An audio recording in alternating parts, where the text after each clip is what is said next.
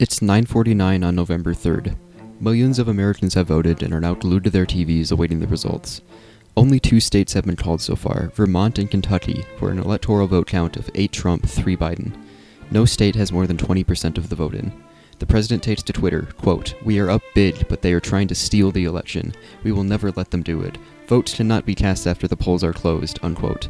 3 days later, on the 6th, all but 6 states have been called. Michigan and Wisconsin have just been called for Joe Biden, giving him a huge advantage and cutting into President Trump's 2016 map. The count, 253 Biden, 214 Trump. At 4:06, White House Press Secretary Kayleigh McEnany tweets, 6,000 Republican ballots were counted as Democrat in Antrim County, Michigan due to a computer glitch. The next day, November 7th, the president's attorney Rudy Giuliani holds a press conference outside of Four Seasons Total Landscaping to push further theories about the election. Some of the ballots you will see look suspicious. As a friend of mine says, I don't believe in conspiracies, but I also don't believe in coincidences. Kind of funny that all Republicans were rejected here, and it amounts to about, just about the 700,000 votes that President Trump was ahead by 2 days ago that disappeared. Seems to me somebody from the Democratic National Committee sent out a little note that said, "Don't let the Republicans look at those mail-in ballots." In the months following the election, theories such as those spouted by Giuliani and McEnany would continue. A Monmouth University poll conducted in November of 2020 found that 32% of Americans, a number which has remained steady, believe that the election was rigged to ensure the victory of Joe Biden. An NPR Ipsos poll found that 17% of Americans believed that a group of Satan-worshipping elites who run a child sex ring are trying to control our politics and media, a belief core to the conspiracy theory QAnon. Ultimately, on January 6, 2021, a mob of people, including supporters of the QAnon conspiracy theory and people who believed the election was stolen, would storm the Capitol in an attempt to prevent the Electoral College vote from being certified. But, okay, wait, that's crazy, right? Oprah isn't actually colluding with Hillary Clinton to run a dungeon in the basement of a Pizza Place in DC, right? Wayfair isn't actually taking part in human trafficking conspiracies with their dressers. Like, I'm not the crazy one here, right? Please tell me I'm not the crazy one here. Like, how did we get here? Like, here's an actual clip of a member of Congress actually talking about stuff she actually believes. We had witnessed 9/11, the terrorist attack in New York, and the plane that crashed in Pennsylvania, and the so-called plane that crashed into the Pentagon. It's odd, there's never any evidence shown for a plane in the Pentagon. But anyways, I'm not going to dive into the 9/11 conspiracy. They had very good relationships with MS-13. MS-13 was basically like, they were kind of the henchmen of the Obama administration. Okay, I'm including this too just because I find it funny. I wanted to talk to you about them. I'm not presenting them that they're fact, but I am presenting them that I'm hoping they're facts. Nice. So, let me slow down a little bit. What makes a conspiracy theory a conspiracy theory? One definition is the belief that a number of actors joined together in secret agreement in order to achieve a hidden goal which is perceived to be unlawful or malevolent. That's loaded, but it's actually really helpful. It gives us criteria, which I'll be stealing from Jan Willem von Proyen's The Psychology of Conspiracy Theories. The belief that a number of actors joined together in order to achieve a hidden goal. That gives us 3 criteria alone: patterns, agency, and coalitions. Any given event was not random, patterns, and was carried out by a group, coalitions, of actors, agency. The actors are working together in secret agreement towards a hidden goal which is perceived to be unlawful or malevolent. This gives us our last 2 criteria: hostility and continued secrecy. The actors are hostile, they're purposefully trying to do something that's not in the public interest or hurt people in some way. The secrecy part is a little bit tough to explain. For a conspiracy theory to be a conspiracy theory, it still has to be a secret, so there can't be any evidence for it.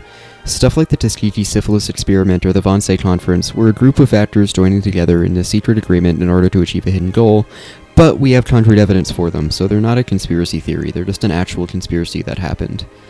So, I get that definitions and stuff are boring, but they actually really help us identify why conspiracy theories can be so infectious.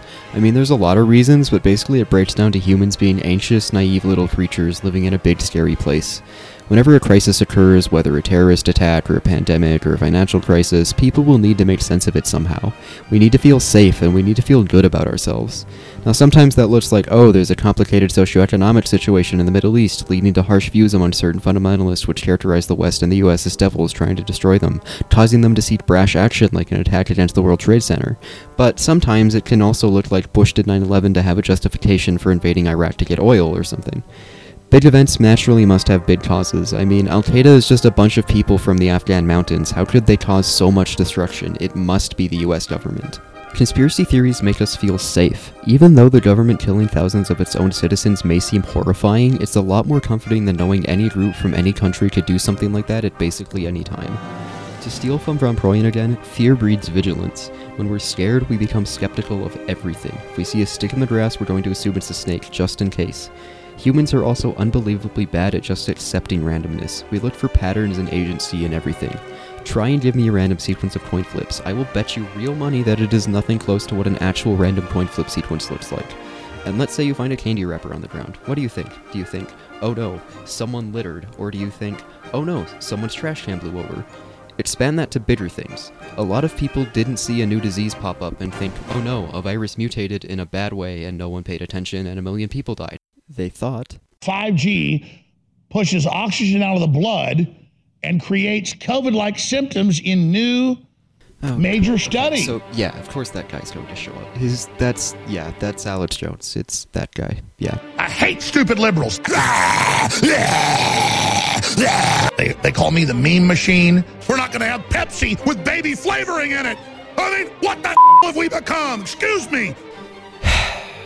Yeah, so Alex is going to be providing us with illustrative examples of conspiracy theories for the rest of the podcast because his clips are easy to find. It's fun to laugh at Alex Jones. It's fun. I mean, okay, yeah, that too. The University of Pennsylvania Annenberg did a study on which personality traits are most closely associated with belief in conspiracy theories. Some of these won't surprise you: entitlement, overconfidence, self-centered impulsivity, etc. Alex Jones knows all about that. However, some of the other traits might surprise you, namely depressive moods and anxiety.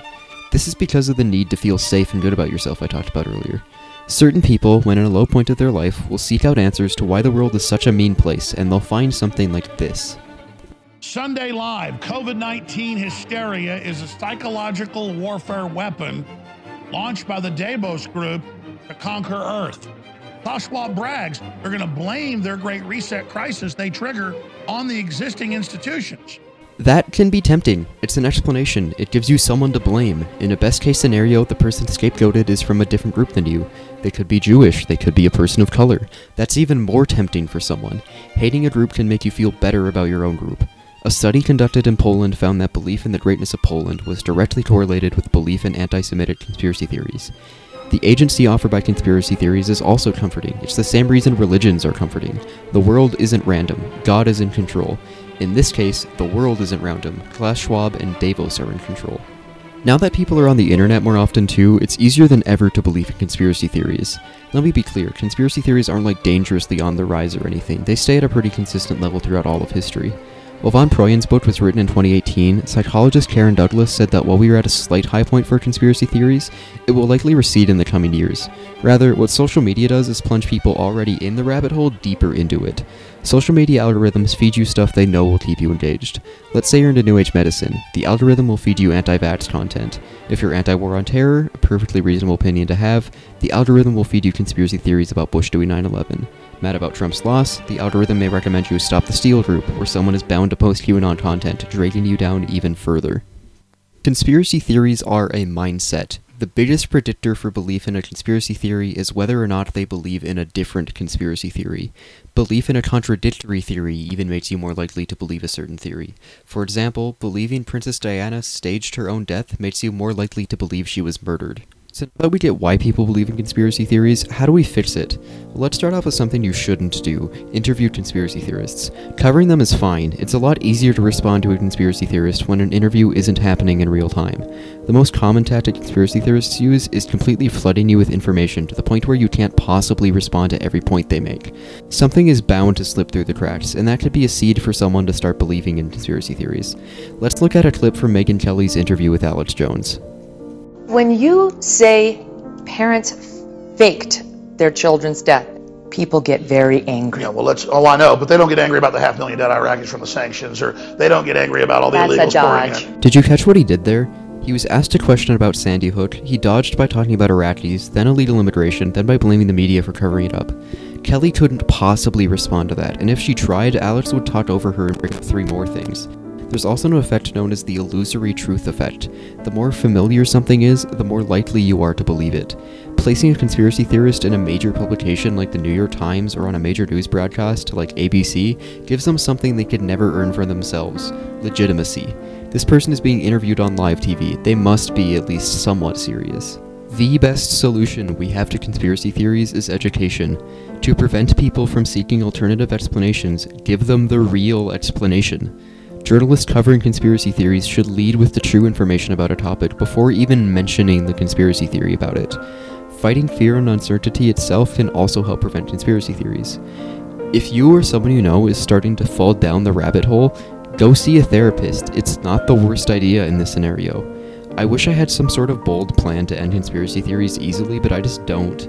We need to teach people about the world and continue to show them that people like Alex Jones are kooky. The world will be safer if we do.